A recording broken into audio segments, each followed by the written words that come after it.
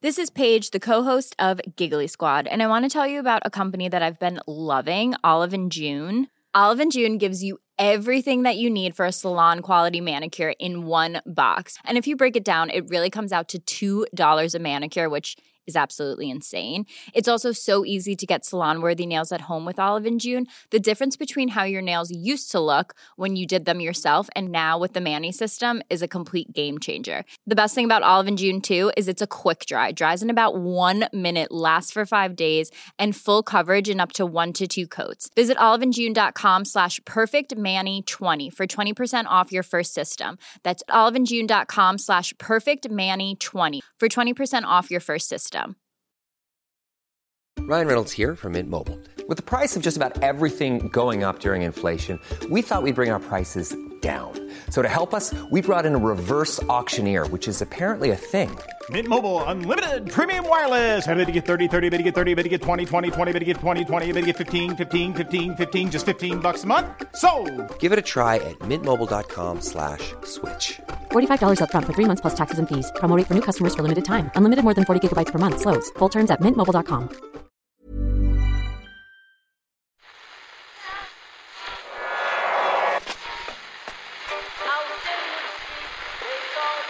What is that? That's the second time it's gone off. They never go home, those boys. That's... Yeah, they have asked for that, really. You can laugh. It was the World Cup. I'm a little bit of an idealist, but having said that, I want to be like me. You don't know what you're talking about. What did you know? I managed to stay alive for 6 years. I'm going to need it there. I'd say it to your face, and I'll say it to you now. Come down Swansfield and we'll see them, won't we? What you doing down here, you shawny man? This country has had a complicated relationship with Robbie Keane over the years. Despite his 68 international goals, he wasn't always a figure who was truly loved by all Irish sports fans. He was always loved by me, though. And I think I love him even more after his first foray into management this weekend. Hi there and welcome to Monday's Second Captain's Football Podcast. Hi Ken, hi Kieran. Hello there, how are you? Robbie took the reins with his Indian Super League side Atletico de Kolkata over the weekend in their final game of the season against North East United. Robbie's first decision as player manager was to keep faith with Robbie. He picked himself to start up front despite an indifferent spell so far. Robbie Keane gets a vote of confidence from Robbie Keane in Indian football. That faith was rewarded after just 11 minutes. Keane finding a pocket of space in the North East United penalty area, as he has found in so many penalty areas against so many clubs over the years, and producing a delightful first touch finish with the outside of the trusted right boot, enough to earn a victory for his team and a hero of the match gong for himself. That's what he picked up. There's a great 35-second video tweeted by the Indian Super League, which starts with Robbie issuing tactical instructions to teammates. A lot of gesticulating, as Keane was wont to do even before he became a manager. Yep, we've seen that. Perfectly legitimate now, though. He's allowed to point to his teammates as to where they should be going. It then moves to a couple of shots of Robbie, shall we say, labouring around the pitch. You know, the sort of the link-up play that was never necessarily as big as... He's nearly 38, Owen. He is, yeah. He's 37 years of age. But then the goal, followed by the trademark celebration. Robbie Keane, at almost 38 years of age, is still scoring and still celebrating with the cartwheel gunshot. One of those things surprises me more than the other, Rod. I can tell you that. The goal scoring doesn't surprise me in the Indian Super League. The cartwheel does, though. Yeah, I love it. He's a manager. It's not going to stop him celebrating like a young 17-year-old superstar wonder kid. Robbie Keane, we salute you, or at least I salute you. I hope everybody got through the snowy days safe and sound, and that you all enjoyed your enforced days off work if you had any. We did get out of the office ourselves late last week, but not before leaving a football podcast for our beloved World Service members. That was last Friday when we covered the Workers' Cup movie about migrant workers in Qatar. We just refused to countenance the idea that our World Service members it's just not possible would face into even one day, especially in the blizzard-like conditions, without a podcast in their feeds. That's the kind of dedication that you can count on if you sign up on secondcaptains.com. Report on sport, please, Ken. So, let me think. I guess we'll start with what's happening in English football. And as increasingly often what's happening in English football has nothing to do with what happens on the field, but what happens at various functions surrounding the game. One of which the FA's Chief Executive, Martin Klein, who to me seems to have potential as the, maybe a fill-in mid-morning host on RadioNorwich.com, has has it talked a little bit about the situation that his organisation now has regarding Pep Guardiola and the yellow ribbon of Catalan freedom. Mm-hmm. I mean, I don't know if you've ever read the classic satirical work Gulliver's Travels. Oh, I sure have. Yeah. Written by a fine Irishman, Jonathan Swift. Maybe not the world's proudest Irishman. Great read. Great movie as well. An Irishman, nonetheless. Great movie, of course, with Ted Danson. I think there've been a couple of different adaptations. But I think we can all agree that the Ted Danson one is the definitive version. But this is really what I ended up when I read a line from. I think this is from Rob Harris's report. Glenn defended the FA's decision to charge Guardiola for wearing a yellow ribbon at games, claiming it cannot be compared to the poppy. And I thought, my God, this is it. It's like the big Indians. In Gulliver's Travels, there's a big war between two tribes of tiny people who open their eggs at opposite ends. One of them open at the big end, one of them at the little end, and they're fighting to the death over this. It's like a struggle, a nihilistic fight to the end, And this is classic, like the big Indians raged at their method of opening an egg being compared to the barbaric practices of the little Indians, Like, you can't wear this. My symbol is apolitical. Yours is clearly a political symbol. Did he go into any more detail as to how he makes that distinction? He says, "Where do you draw the line?" Well, it's just so self-evident to him. I mean, the wonder of it all to see things in this sort of black and white. I mean, imagine how much harder his job would be in his head if he actually understood what he was talking about. That's the really surprising thing to me. Well, he says he says, where do you draw the line? Should we have someone with a UKIP badge? Someone with an ISIS badge? He says, we have rewritten Law 4 of the game so that things like a poppy are okay. Now, what's Law 4 of the game? Law 4 of the game is the one governing equipment. Now, the bit that's relevant to the poppy, I suppose, is slogans, statements, images, and advertising. I mean, there's a bunch of stuff in there about shin pads and whatnot. Equipment must not have any political, religious, or personal slogans, statements, or images. Players must not reveal undergarments that show political, religious, personal slogans, statements, or images. Personal slogans? What? Is that really a law? Or advertising other than the manufacturer's logo? Of course, the manufacturer's logo has to be in there. And presumably your shirt sponsors are okay as well. For any offence, the player and or the team will be sanctioned by the competition organiser, National Football Association, or to be justified by FIFA. For an offence, play need not be stopped. And then it goes on to sort of say, offences and sanctions, just basically take it off is the usual offence or sanction, because this is kind of an unusual one. So I guess the reason that they think the poppy doesn't count is that it's not political, whereas these other things, which include... he said, we've rewritten Law for the game so that things like a poppy are okay, but things that are going to be highly divisive and that could be strong religious symbols. It could be the Star of David. It could be the hammer and sickle. It could be a swastika. Anything like Robert Mugabe on your shirt. These are the things we don't want. So yeah. Apparently, the FA were able to argue successfully that the poppy was an act of remembrance for fallen soldiers, as opposed to a political emblem. Oh, remembrance for fallen soldiers, and what were the fallen soldiers doing? What were the soldiers doing when they fell? Was there anything?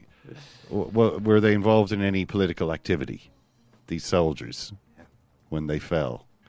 I mean, it's obviously nonsense. It's people are wearing. It's the same thing. It's a little badge you wear to show your advocacy of a certain cause, and it's political in nature, just as the poppy, just as it is with Guardiola's thing. So the FA have just. If war is apolitical, then That we've got some problems. We've got some deeper problems that we should be asking questions about. We're not fighting for any reason. The key thing to remember here is we're not fighting for any political reason whatsoever. We're just picking a scrap. To be honest, and to be very clear, says Martin Glenn, Pep Guardiola's yellow ribbon is a political symbol. It's a symbol of Catalan independence. And I can tell you, there are many more Spaniards, non-Catalans, who are pissed off by it. All we're doing is even-handedly applying the laws of the game. Poppies are not political symbols. That yellow ribbon is. Poppies are not political symbols. This is why James McLean, who doesn't wear the poppy, gets roundly abused every year by people who are angry that he's not wearing it, because it's such a neutral symbol. It's like, the Daffodil Day. Daffodil. Or, whatever else we want to compare it to. So I have to say that I would fancy Guardiola's chances of running rings around the FA if this one ever comes up before the Beaks, because they just haven't got any kind of it's just the most ridiculous situation that they're charging. I can understand why they're charging him. He is breaking apparently their rules, but they're breaking their own rules. So I don't see how the rules can necessarily apply to everybody. And apparently Guardiola is considering using their own argument for having the poppy allowed on their shirts in favour of why he can continue to wear his thing. We haven't mentioned the game yet, Owen. No, just before we do, Martin Glenn, don't rule out the Star of David appearing at some stage on jerseys in the Premier League, because Martin Glenn has apologised for that element of what he had to say. He's apologised for grouping the Star of David with ISIS and the swastika. Yeah. Okay, well that's... For any offence caused by for any offence. Particular grouping there, yeah. And he is going to speak to Jewish people. No, what does he say?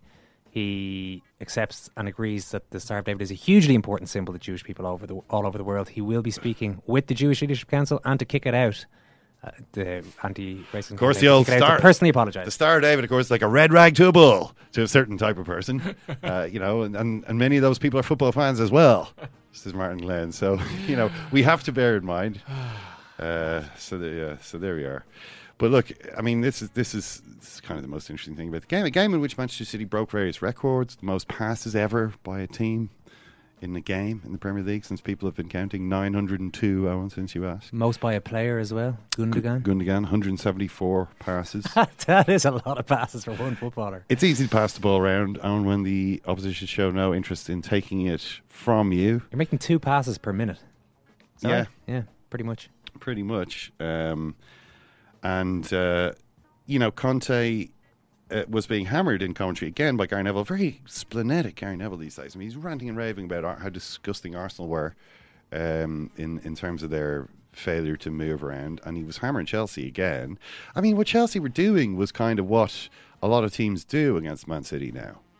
What Man City are doing is trying to get you to... They're passing the ball around, so one of your players is attracted to it and finds himself out of position, and suddenly your team structure is starting to disintegrate and they're in on your goal. And this is what they're trying to do, especially when they're 1-0 up and kind of they're, they can play the game at their own pace. This is what was happening. The problem, I suppose, was that you really do expect a bit more from Chelsea in terms of trying to win this rather than simply trying to not concede any more goals, even though they've already conceded the winning I think goal. Playing for a 0-0 draw is fine. Playing for a 1-0 defeat is not great when you're defending champions. It's a very boring approach to the game. A crime against football, according to Jamie Redknapp. Well, a crime against football is this is absolute nonsense. I mean, in terms of, it's obviously just way over the top from Jamie Redknapp, who. Well, Conte, I mean, it kind of happens so fast now that Neville says something in commentary, or Redknapp says something on the studio, and then it's immediately being presented to, Jamie Redknapp says you're an idiot. What do you think? It's just not going to improve anyone's mood. But it's like it's almost straight in his face after the match. I'm not so stupid to play open against City and lose 3 or 4-0, says Conte. If I remember, Arsenal played like that against them, and you criticised them a lot because they conceded 3 goals in 30 minutes. The pundits must use their heads when you speak about tactics. He says, I think you must have knowledge to speak about tactics and not only to speak in a stupid way. I have a feeling Antonio Conte reckons he knows more about tactics than Jamie Redknapp. I think he does, Owen. I think even Gary Neville. I think he thinks that. I certainly think that. And I think even Jamie Redknapp thinks that. Which is not to say that he's not entitled to his opinion. Simply that you might weight Conte's opinion more heavily. At the same time, is Conte under the impression that you get more than 0 points for losing 1-0, as opposed to 3-0 or 4-0? There is something very off-putting about a manager coaching a team to a respectable defeat. That's what we want, lads. Respectable defeat here. Because it's not really... I mean, there is the argument of goal difference, and goal difference could potentially be a deciding factor. It has been in recent times. Certainly looks like it could be in the relegation situation, when you look at how closely packed the teams are. But, this is not like a game where, okay, if we lose by less than 2-0, we're going through the group. It wasn't that situation. It was, a loss is no good. And especially a loss in which it's been drilled into the players that they're not to attempt to win, if that risks making the defeat rather slightly more embarrassing than it already is. That's just wrong. It's not a good way to look at it. It's funny you mentioned Gary Neville, who has been on a bit of a rampage lately. I felt it was a little more forced this weekend. He's having to live up to his image. Well, I mean, the Arsenal Super Trooper. Stuff, you could barely get him. You could barely prise that microphone out of his hands and away from his mouth during the City Arsenal game last week. He was just letting rip at Arsenal and doing it with a certain amount of relish. Whereas yesterday, he'd pop up every few minutes and call them mannequins or something like this, the Chelsea team, and then drift away again. To the point that Martin Tyler, on more than one occasion, said, "Gary, you're very quiet there. You haven't spoken in about 4 minutes," i.e., we're both struggling through this game is dull as ditch water. Give Gary. me a little bit of a dig out here, professional courtesy, please. Neville says to him, "Well, I'm doing Monday Night Football tomorrow, so I'll try and muster up something for that." Again, not really forward selling Monday Night Football very well, and also still leaving Martin Tyler with the job of two men. Martin Tyler's got nothing to do with Monday Night Football. The hour beforehand, at least. There wasn't a huge amount to say. I mean, what Antonio Conte did was use the match as a sort of platform to administer another public thrashing to his team, in the sense that I feel when he talks about Manchester City here, and I'll read you his quote. He says, "I think the difference between them and us at this moment, 25 points is a big gap. When you play against Manchester City, this kind of team, they're showing fantastic quality, but at the same time, a fantastic mentality. When you match quality and mentality, you become unstoppable." I think he seems to be talking about Man City, but I think he might have even been talking about the Chelsea team there on. Just the way that he's going on about the importance of marrying quality and mentality. Some teams have one and not the other. And that's why those teams are are behind Manchester City. So, it's all coming down now really to the Barcelona game in terms of Chelsea season, because the Champions League situation is now looking very complicated for them. The sides ahead of them are picking up points at a rate that makes you think that over 9 matches or whatever Chelsea have left, it's not going to be possible to close the gap. They could have done with not losing these games against Manchester United and Manchester City, but that's what's happened. What about Arsenal? They now lose games to Brighton and nobody bats an eyelid. It's pretty sad. Well, I mean, it was kind of interesting watching both games and saying, God, there's 300% more of a chance of one of these managers, of the two losing managers from yesterday, getting the sack before the end of the season than the other. And I'm not entirely sure that they're sacking the right guy. How do you mean? Well, I mean, Antonio Conte is much more likely to get the sack than Arsene Wenger. Yeah. And although he's done a better job, clearly, he's won the league in the last 10 months. Yeah. And Wenger has for the last 5 years been. But it's just amazing, the goals they got in, and I was watching it. The first one's a corner. Shane Duffy gets up at the back, heads it back across. Lewis Dunk goal, and then the second one, Glenn Murray. Glenn Murray, by the way, who's the hottest striker. He's the hottest Englishman in football at the moment. Hotter than Harry Kane in 2018. Salah and Aguero have scored more goals than Glenn Murray, but they're the only ones in the Premier League. But the ball was flying in towards him for what seemed about a quarter of an hour. and you're thinking the ball's going to come to Glenn Murray on the far post here, and he is going to have a really good chance. Can Arsenal get to this ball? No. Can Murray get the header in? Yeah. Can Czech stop it? No, he can't. And it all seemed to happen in that time. And Czech, afterwards, Czech puts up this self-abasing tweet. Yeah, but he's been doing this all season. Do you remember the one he had made a mistake a few weeks ago we talked about on the podcast, and he apologised really profusely, and a lot of the comments underneath were basically telling him to go and do one, Czech. Your apology means nothing, which I thought was a little bit unfair, but he's still going. Yeah, this is more, he didn't actually say sorry, but he certainly flagellated himself. I mean, it's terrible. If you want to win a game away from home in the best league in the world, your goalkeeper can't concede 2 goals like I did today. It's simply not possible. The team fought back, but the damage was done, says Petr Cech. And I'm like, Petr Cech, I kind of admire your courage as the senior man, stepping forward and agreeing to take all these bullets for the team. But like, why do there have to be so many bullets? This is awful. No, we want Mama Czech to have something she can bury. the way this is going, I'm worried. Look what they did to my boy. and then Arsene Wenger. Did you see what Wenger said? Because they put this to Wenger, and he said, "Well, I think he deserves a lot of respect, as it's his assessment of his own performance. He's a very intelligent guy and a professional guy. He saved us on other occasions. Today he cost us. But as a manager, you have to live with it." And I thought, what? You can't, like, when Czech steps forward, presents his broad chest to the firing squad, and you just stand there and go, oh, thank God someone's stepping up. This is Arsene Wenger. Wenger in the press conference. Did you see his quote about the trousers? He said, when you struggle for confidence, it's difficult, and it's as though he's trying to copy Carlos Carvalhal. The very he's like a wise old navigator. He's like a navigator who's been around the world, and he's brought back songs from the Malay, the Spice Islands, and he's just got a wise proverb and a saying for every footballing situation. This is the very accomplished Swansea manager.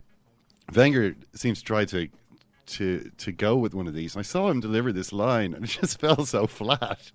He said, when you struggle for confidence, it's difficult. When you have just the trousers on, it's easy to take the trousers off as well.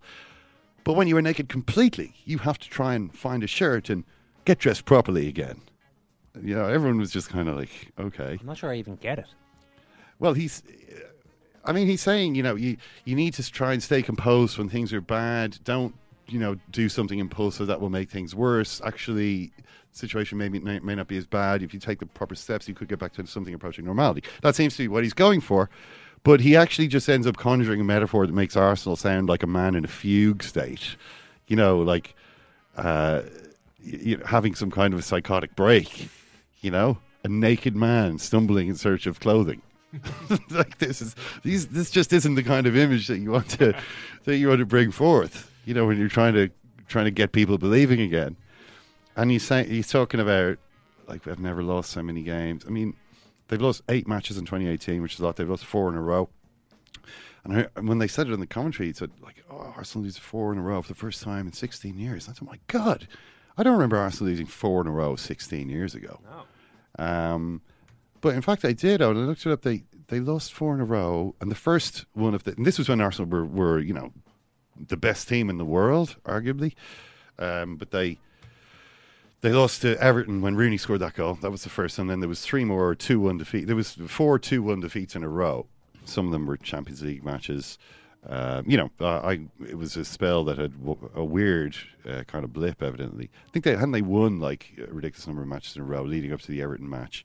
Then they lost that, and it was like, we just lose every match now. One of these weird switches that flips in a side's brain. But this is obviously a terminal slump. I mean, you've got like Henry Winter booming from the pages of the Times. If Wenger, or rather from his Twitter account, if Wenger truly loves AFC, #AFC, which he undoubtedly does, then he will do what is best for the club, and that is resign. He once lifted Arsenal up. Now he's dragging them down with his stubbornness, failure to recruit leaders, and inability to organise them defensively. It's time to go. Troops has been telling you this for the last 5 years.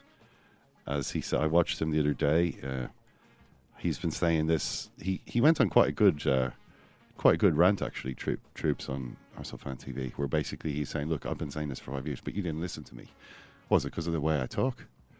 You know, because you think I come from the ghetto. I don't have opinions, and you have to hand it to him. Troops has been on the money. He's been correct about this. I mean, he did run after Wenger's car and ask him for a selfie and tell him to play Rob Holding that time. Rob Holding's quality, but he loves. The thing about both Troops and Arsene Wenger is they both love Arsenal. That they do have that in common. But obviously we're at a point where this just can't continue. Can it? Yes, it can. Well, it will. You think it will? Well, it'll continue at least, as Murph said, until the end of the season. But it's too much. Like even we were talking about Ian Wright. Too much. Now, come on. But they're not going to qualify for the Champions League. They've admitted that. Yeah. Wenger said that after the game. They're not going to obviously get relegated, I assume. What if they lose every single game? No, I'm sure mathematically they're okay. They're well above that. So it doesn't really matter. They probably don't want to be in the Europa League. So yeah, it's really. Well, they're playing Milan in the Europa League. I mean, it's a. Like Man United won the Europa League. The Europa League is a completely winnable competition. I mean, qualifying for the Europa League again next year. But yeah, this season's Europa League. Of course, they don't have a striker really because they sold Giroud and can't play Aubameyang in the Europa League. I don't understand what's snapped inside of Arsenal. What's just gone in the last few games? I don't get it. Well, is it people say their players are not playing are playing to get their manager sacked, and this is an accusation thrown at the Chelsea players as well. I don't know if it's that simple. Possibly in Mourinho's last season, but I don't think usually players sit around having meetings about how badly we're going to play to try to get this guy out of here. But there could be something subconscious among some of them that we're happy enough we want to stay at this club, we're very comfortable at this club. Well, there's no but we kind of need a new voice. What they're clearly lacking is a collective spirit, and you can see it in players when the Alexis Sanchez. How many times when he was playing for Arsenal, did you see him going crazy on the pitch? Typically, Sanchez runs to close someone down. They pass the ball to an unmarked player to their side. Sanchez looks around, sees no one closing that player down, goes nuts. I remember Chamberlain doing the same thing in the Oxlade-Chamberlain playing for Arsenal against Bayern, and having a proper toddler's tantrum in the middle of the field where he ran out to close someone down, balls passed around him, he turns around, no one there, and starts stamping up and down on the ground, waving his arms in rage. They've both left the club. This is the kind of thing that's happening on the field. So players playing for themselves. An example of one, Jack Wilshere. Yesterday, I was watching this bit of the match. He got booked for a dirty foul in midfield, but it was one of those passion fouls. It was a passionate, stupid foul to show how much passion he had, and he chopped down this Brighton player. Got booked. Crowds start to sing Super Jackie Wilshere, and he's strutting back to the penalty area with his little chest all puffed out, because he's showing that he's playing. You're not. You're actually playing for yourself. And okay, now you can't make another tackle for the rest of the game. Great, you're in our central midfield. You can't actually try to win the ball for the rest of the game because you're not good at it, and it's too much of a risk of getting sent up. Oh, and Brighton have just taken a free kick and nearly scored. While Wilshere's been going around with his head fizzing with pride at his lion-hearted courage. At least I have passion for this team. Brighton quickly take the free kick and it's almost the goal. You just see that and you're like, okay, these players are waiting for somebody to come and make a team out of all the pieces that are. It's like children have been playing in this player. They're like the scattered toys that have been left strewn across the floor of the creche. That's the Arsenal players right now. Mm-hmm. Someone needs to come in and tidy this stuff up. But what's happening now is just it's like this is the longest we've talked about them in a long time because we've just been saying the same stuff for so long, and it's like there's nothing else left to say. We all know this. It's got to happen. But what we are seeing is, remember we mentioned last week Ian Wright saying, "Oh, it's like watching Ronaldo get fat." I love Arsene. It comes from a place of love, but it's like watching Ronaldo get fat or Muhammad Ali slide into neurodegenerative decline. Rio Ferdinand. It's like watching me play for QPR. A monkey with his hands over eyes emoji. And you're like, how many more insulting Arsene Wenger analogies from a place of love are we going to have to listen to? Like, you say, I love Arsene Wenger, I've got huge respect for the man, and then produce an unbelievably insulting analogy about his decline. You know. Well, at least Rio Ferdinand laces with a bit of self-deprecating humour. Yeah, I suppose so. Although it was about as insulting as he could be, really. Rio still demanded he take the number 5 shirt off Richard Dunn. Don't forget, when he went to QPR. So where are we? Liverpool. I see Mohamed Salah. Mohamed Salah has now outscored Luis Suarez's best season for Liverpool, which is just incredible that he's managed to do this. Level in the Golden Boot race with Harry Kane, who didn't manage to score over the weekend.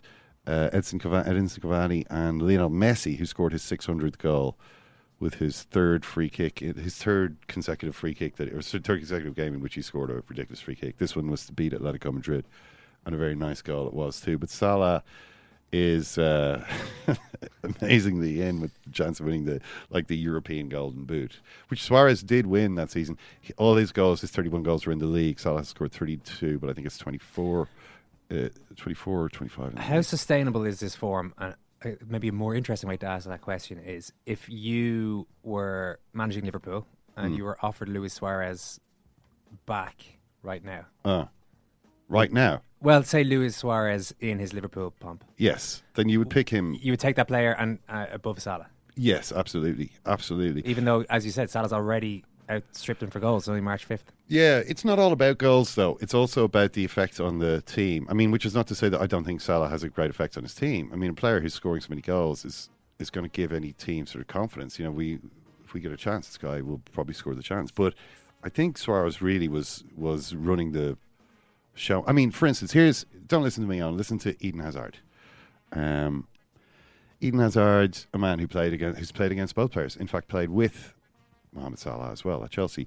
He says, I think there are 3 candidates basically for the PFA. And the 3 that he mentions are, who do you think are the 3? Mohamed Salah. Harry Kane. And?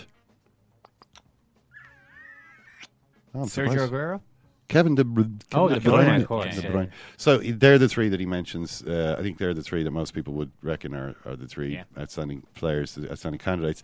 But Hazard says, I voted for Kevin De Bruyne. He's the best.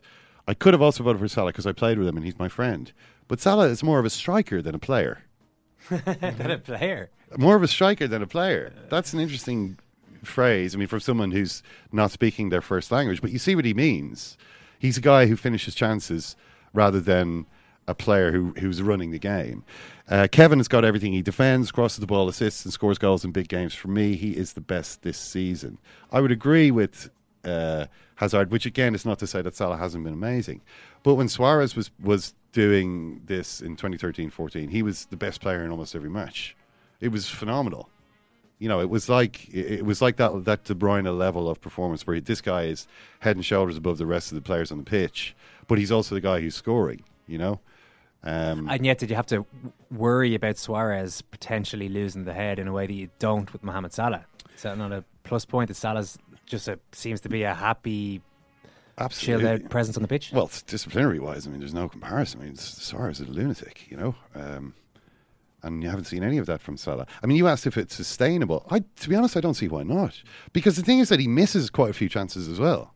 It's not like he's clinically putting away every chance that comes to him. His finishing has been good. I mean, like the finish on the weekend was typical. I mean, it goes in off the goalkeeper, but like that's a good finish. The ball comes to him, first touch, quickly gets it into a position where he can strike it with a second touch, low and hard, through the keeper's legs. Keeper gets something on it, but yeah, it's a good finish. It's not like that's every chance. You know, he misses a few in the same game. So he's playing in a team which is set up very well to make use of what he's good at. You know, it's a cleverly put together team. He's playing with good players who create chances from every game. I think that's why he's scoring a lot. Like, I don't see it as being some phenomenal level of overperformance. I mean, when you look at the actual numbers, it's like, this is going to be difficult to keep up. You just think that's going to be difficult to keep up. But if the team keeps playing the way that it is, and Liverpool have played well for most of the season, then I don't see why he can't keep scoring goals at this rate. I think he is the main goal scorer in the team. That's the thing to remember about it. We talked about this before. Don't think of him as a winger. He's not a winger. Like, he is, as Hazard said, he's a striker. the way to score a lot of goals in football today, it appears, is to start outside the box and arrive into it, rather than to be in the box, as in the old school way of a centre forward. To be in there when the ball comes dropping in. You obviously weren't watching the Indian Super League at the weekend. That's true. That's true. But admit it, Ken. Admit it. You weren't watching the Indian Super League. I wasn't actually watching it. Well, I watched Everton Burnley. I mean, I watched quite a lot of football. Everton Burnley wasn't a bad match. I thought you don't see enough of the Burnley Everton, I should say. It was at Burnley. I watched a good bit of it as well, Ken. It's like you don't see enough matches like this anymore, and it was better than the Chelsea, the Man City Chelsea match. Way better. Most matches were. At least both of the teams were having a go. So I enjoyed it anyway. Although it wasn't such a good match for Everton. Thank you for bringing us today's Report in Sport. Good luck for everyone, and here it goes. Yemen. Denmark, Republic of Ireland. When we look down at the Irish squad, it's not that many names that ring a bell. We have the slight upper hand in these two games. But I'll tell you something, he went down in my estimation when he said that. We have the slight upper hand in these two games. I've never heard so much rubbish in my life. Why do we have to listen to that garbage? We have not resorted to that. It's always tough to play any British team. Can I appeal to the British government to please leave our country? It's always tough to play any British team. A lot of things have been said over the last few days. Some of it slanderous. I mean, I actually was abused by a Dane as well the night before. Go on, Ken. Is there a Wi-Fi? Actually, we're just on the 3G. Before we could finish explaining we weren't actually on the Wi-Fi, he goes, Wi-Fi wankers! You're all Wi-Fi wankers! Miguel Delaney is on the podcast. Miguel, your job is to psychoanalyse Gary Neville, for starters. He continued his recent stroppy form over the weekend. Chelsea were in his sights yesterday. He said they're just watching Man City play. They're like mannequins. Embarrassing, unacceptable. Do you agree? On this occasion, maybe yes. I wouldn't have been that strong as I was watching the game, because I thought, as kind of uninspiring and dull as Conte's approach was, there's always a certain logic to playing City in that way. But then when I go on the train back, and this kind of that footage started to do the rounds of that bizarre little passage in the second half, when 2 or 3 of the City players kind of just passing among themselves, like not a Chelsea player 30 yards around them, then you'd kind of have to agree with Neville. But the one thing with Neville in these situations, I think he's obviously a brilliant pundit, a great forensic analysis of the game. But and it was actually something that I noticed Jamie Carragher had a little pop at him for on Twitter. He never ever goes for the manager. It's always the players. And I do wonder whether that's because, he's had one of the most distinctive and rare experiences in football since for pretty much his whole career, bar his time with England. He was under maybe one of the most unquestionably brilliant managers of all time, maybe the greatest manager ever. But he was in a unique culture in that way. And sometimes I do wonder whether that has given him an experience of football. It doesn't allow him to see the limitations of certain players, certain teams, and also means, more than anything, I suppose, that he has this deference for the position of the manager. Because he's the one person I've never really heard kind of get stuck into Wenger, to be honest. When like almost everyone seems to accept that for all the issues at Arsenal, one of the primary issues now is that Wenger probably has to go. Yeah, that's an interesting point, actually, Miguel. Now that I think of it, that is a pattern that you see with Neville. He's even been on Arsenal Fan TV arguing a pro-Wenger case not so long ago. In this case, do you think that maybe he was right to look at the Chelsea players, or is this a case of... it seemed to me to be a real case of Antonio Conte has allowed his slightly depressed outlook on the world over the last little while to unduly affect how Chelsea set up for this game. It was way too pessimistic. It was like, Morata is, my striker is so useless, I can't even play him. And I can't even play the substitute striker who we played. I've got to play a player who's totally unsuited to playing at centre forward, and in fact has moaned about having to do it in the last few days. And I'm going to put him there anyway. And I'm going to tell everyone to stay behind the ball, because all we can do in this game is keep the score down. And it just seems to me as though, actually, if you're a team, especially you got players like Eden Hazard, you could always randomly win a match. You should at least set up so that that's a possibility. And Conte was actually way too negative. Yeah, and I'd agree with that. Now, I suppose, sometimes it comes down to maybe more specific issues where Conte had a game plan that wasn't enacted, that something like they just couldn't execute counter-attacking the way he wanted. But, we don't know that right now.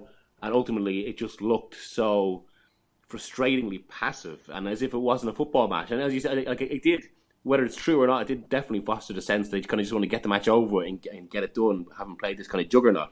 And maybe there's an issue in terms of what this is one of the actual, both a strength of this City team and a massive advantage that they now have, that the mere idea of them attacking you is enough to kind of, make even really good managers very defeatist.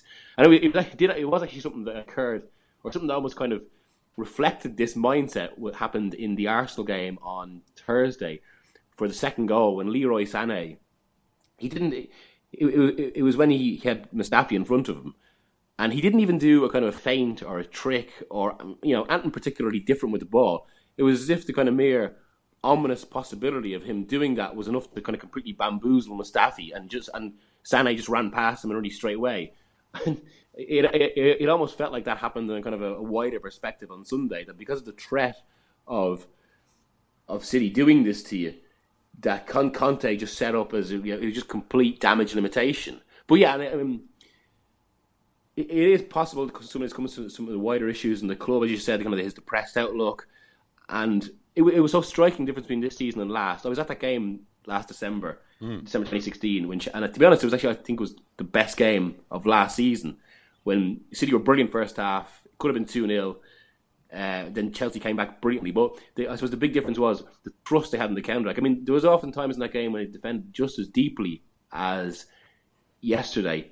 But the difference was that bite. And I suppose, again, they had a player like Diego Costa. But it wasn't just about that. There was just so much more thrust to them. And it is this kind of, malaise has affected Chelsea. From what I've heard, there's all this talk about kind of the managers trying to get the players sacked. And from what I've heard, the players are trying to get the manager sacked. The players trying to get the manager sacked. Yeah. I think that's completely overstating it. But obviously, there has been issues with the club. They've been irritated at certain, his physical training at certain points of the season. But from what has been said to me from several people, it's absolutely nothing like a 2015-16 situation. And after the game, I heard a few of the Chelsea players actually thought it was the right way to go against City because they are that good. Some of them were blown away by how good City were. Well, it's easy for beaten players to talk up their opponents after the game. I find it a bit disappointing. I'm not sure I'd go as far as now. Maybe Conte is thinking of the big picture, and maybe he is actually thinking of the goal difference. But it just seems to me, if you look at the entire league this season, what you were saying about this City's kind of reputation preceding them and actually getting their opponents to lie down and allow themselves to be buried before the match even takes place. Okay, you can imagine this is going to happen a certain number of times this season when you play against Newcastle and so on and so forth. You don't expect it to happen when it's Chelsea.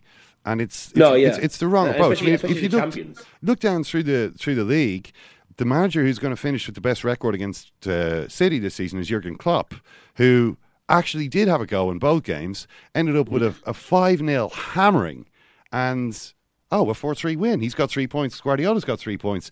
If you actually try to win the game, it might happen. Yeah, I've actually written a piece on exactly this issue for the Independent that should be out in the hours around your podcast coming out. But basically, it's Conte described that approach as stupid, whereas Klopp, as recently as January, said there's no alternative when you play City. And it reminded me of what happened with Pep Guardiola's Barcelona and with Spain, kind of around 2008-2010, in which they're so good in possession of so much of the ball that it gives every manager that faces them a kind of this tactical quandary. But and I think basically because of Mourinho's Inter and then Switzerland with Spain in the World Cup, the trend was set that the only way to play these teams is basically sit as deep as possible, congest all the space around the back, and try and get lucky. But I think the game itself is going to move on from him, even the way kind of this younger generation of players are coached. I think even in that short space of time, Guardiola's had an effect on how defences are set up. So even if Mourinho would say try and do that approach with this current United, you've done what you could. But the point being, I think Klopp is right. And he made the point that if you set up in the way Chelsea did, or that kind of Switzerland against Spain approach, what you're doing, I think his exact words were, you're hoping to win the lottery. It's basically just kind of lie back, try and block everything, try and get a lucky break. And that's what it comes down to.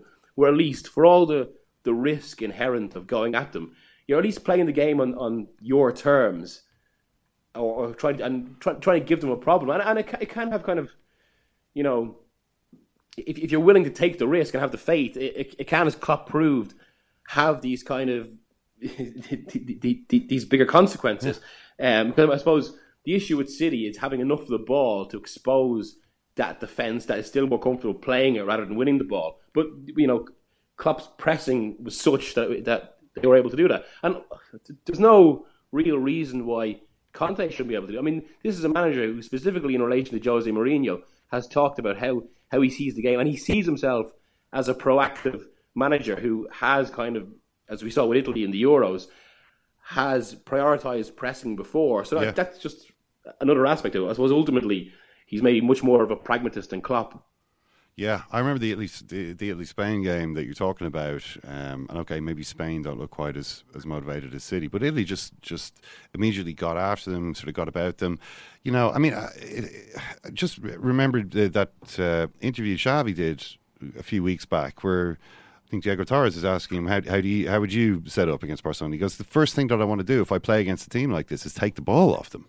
You know, if I can get the ball, then they're immediately unhappy, and you know they start to fall apart from there. But if I sit back and let them have the ball, then I think he said that's just a predictable death. Yeah, and like Xavi throughout that interview, in fact, can be kind of irritatingly sanctimonious, especially in that style of football. Well, I thought that was almost one of the more interesting aspects of the whole interview, because it was very honest in the sense, actually, it revealed his frustration when teams of that quality don't have the ball. And I think that is something to think about for teams facing City. Speaking of irritatingly sanctimonious, Pep Guardiola has until 6 p.m. today, Miguel, to respond to the FA charge around wearing this ribbon. I'm interested in your thoughts on this one. Firstly, your thoughts on Martin Glenn, the FA's chief executive, his interjection over the last 24 hours. He's pissed a lot of people off, Miguel. Guardiola's pissed a lot of Spanish people off. That's what Martin Glenn says. Well, even I mean, just because of the fact I'm half Spanish, that immediately stood out in all. Well, to be fair, the bizarre comments about the Star of David stood out. But from a personal point of view, that stood out because I was thinking, well, actually, as a half Spaniard, I think it's a good thing Guardiola exposes the kind of some really worrying things in the Spanish state. But I suppose it was undercut then by other issues of Guardiola's statement. But yeah, it was absolutely bizarre from Glenn, and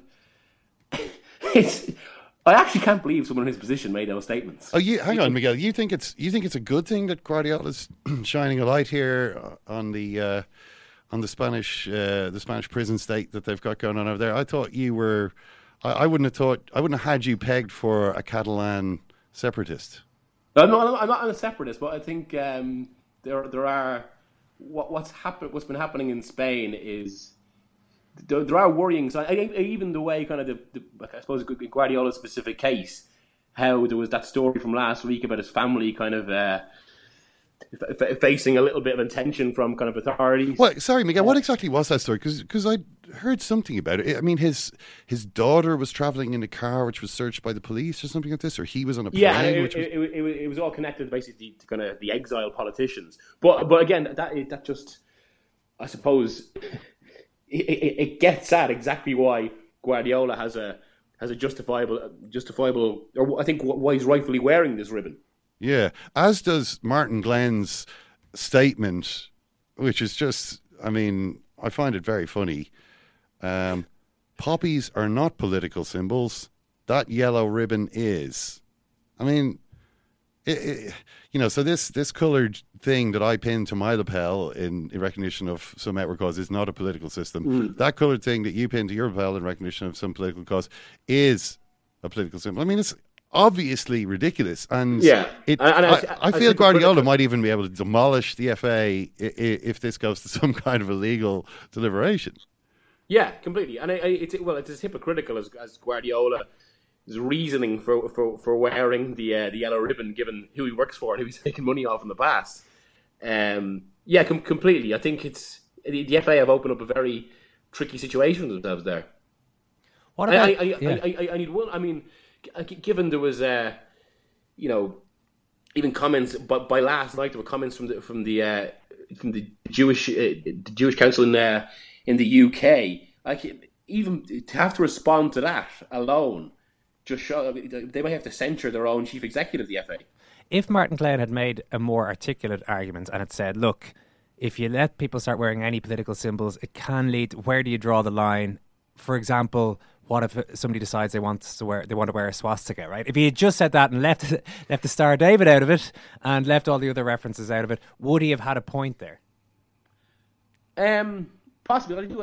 Who decides what is or isn't a political symbol, or what is or isn't an acceptable political symbol? But that is why there was always a rationale to FIFA's view on it, on the poppy, which the FA just became so belligerent about, because of the fact that one person's pure and honest symbol is offensive to someone else, and there's just too many quandaries. So yeah, I think there would be a point there, but of course it's completely undercut because of this fetishization of this ridiculous campaign by now. I mean, you've seen a lot of City. By which you mean the poppy, of course. You've seen a lot of City recently, Miguel. You've been hanging around City a lot while this poppy thing has been going on, or the rather yellow ribbon thing. Sorry, and so Guardiola has to respond to that, or he has until today to respond. There was some talk that Guardiola himself actually said last week that if his employers, Manchester City, told him to not wear this anymore, he would listen to that and probably he would agree. Evidently, they haven't told him that. I mean, he was wearing something yellow yesterday. I don't know if I got enough of a close-up to see exactly what it was. I don't know if you saw it closely. But there was some talk that it was some kind of a special daffodil, which looked a bit like a ribbon. I mean, clearly the man is violating the spirit of the law, maybe if not the letter. But what's your view on how City want him to handle this? Because it did obviously bring some kind of unwanted attention their way. People had written, you had written a piece about the contradictions in Guardiola's position. Human rights for people in Spain and Catalonia, maybe not so much for people in the country where my employers who pay me so much money are based. So it's an awkward situation for them. They've obviously decided not to tell Pep to stop wearing that yellow thing, whatever it was. Yeah, and you do wonder whether they can ride it out in that regard, because especially when you think of that piece from Nick McGee in December that did the rounds, and how one of the main goals for this the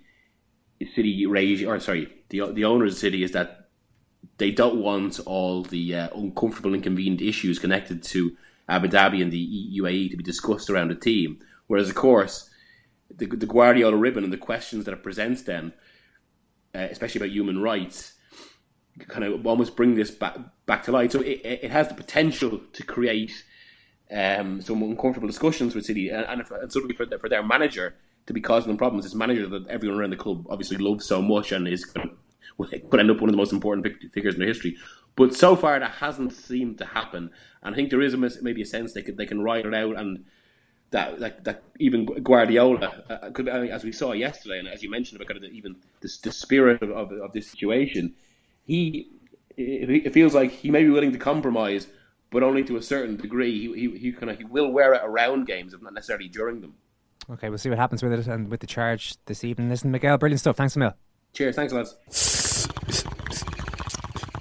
time to get busy at this motherfucker. Like we always do about this time. Okay, I'm going to reveal a piece of information now as well. I haven't smoked a cigarette in 4 days. So what I'm saying is to this guy, cheer up. How about you fucking wake up? Wake up. Wake up to what's happening in the world.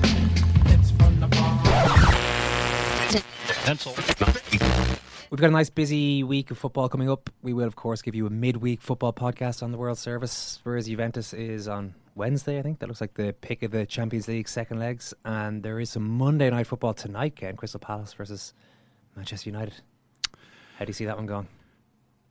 Well, it's very interesting. I mean, at this point in the season, everyone sort of is looking at their fixtures and thinking, well, our game's that difficult. And it used to be a case of where you look at the fixtures, you go, yeah, they're all easy games. And basically you think all the games are easy games. Whereas now you can kind of do it using a spreadsheet so that you can actually get a mathematical readout of how difficult the games are based on the average league position of the teams that you have left to play. And according to that, Liverpool have the easiest run in. But Manchester United also have quite an easy run in. But how easy, like, it's not easy to play a team as Crystal Palace are, who are third from bottom at this point of the season. This is the worst possible game. You want to play, everyone would like to play Watford. Are Everton safe enough from relegation, or Everton the team everyone wants to play right now? Arsenal? Brighton, now that they've... Brighton might ease off now that they've kind of... I don't know. Glenn Murray, he's too hot. I wouldn't want to be in the vicinity of Glenn Murray. He'll burn you. You don't want to have to play Palace. It depends also, which can Zaha play for Palace. I mean, if Zaha doesn't play, then it's hard to see them having much of a chance in the game. But it's not an easy game. Jose Mourinho confident of victory. We're better than you say.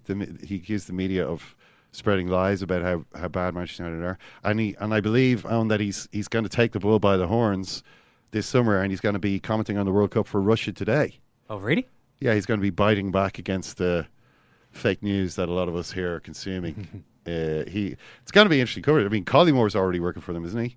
For Russia today, with Collymore and Mourinho, add another couple of big names. Walk in, walk out studio in Moscow. I know what channel I'm going to be watching this summer for all my World Cup news. Thanks for listening to today's Second Captain's Football podcast, and thank you, Kieran and Ken. Thank you, Owen and Kieran. Thanks a million. We'll talk to you during the week if you're on the World Service. Bye now.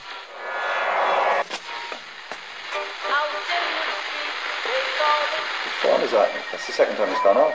They never go home, those boys.